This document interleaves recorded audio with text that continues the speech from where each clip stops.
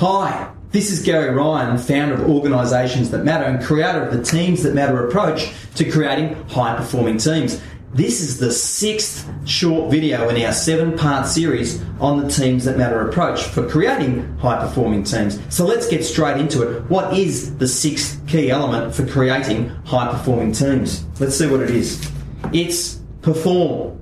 You might think, well, surprise, surprise, Gary, that doesn't make a lot of sense. Well, it makes absolute sense. You need to be performing through all of the other 6 key elements for creating a high-performing team. So what do we mean by perform? It's about action, it's about doing. You need to be doing all of these things. So the perform key element actually sits within all of the other 6 key elements for creating a high-performing team. And quite clearly, you need to perform as a team to be high-performing. You need to achieve your results, if not exceed them if you can, which is what really high performance is all about, on a consistent basis as you go through the process of creating a high-performing team and creating results.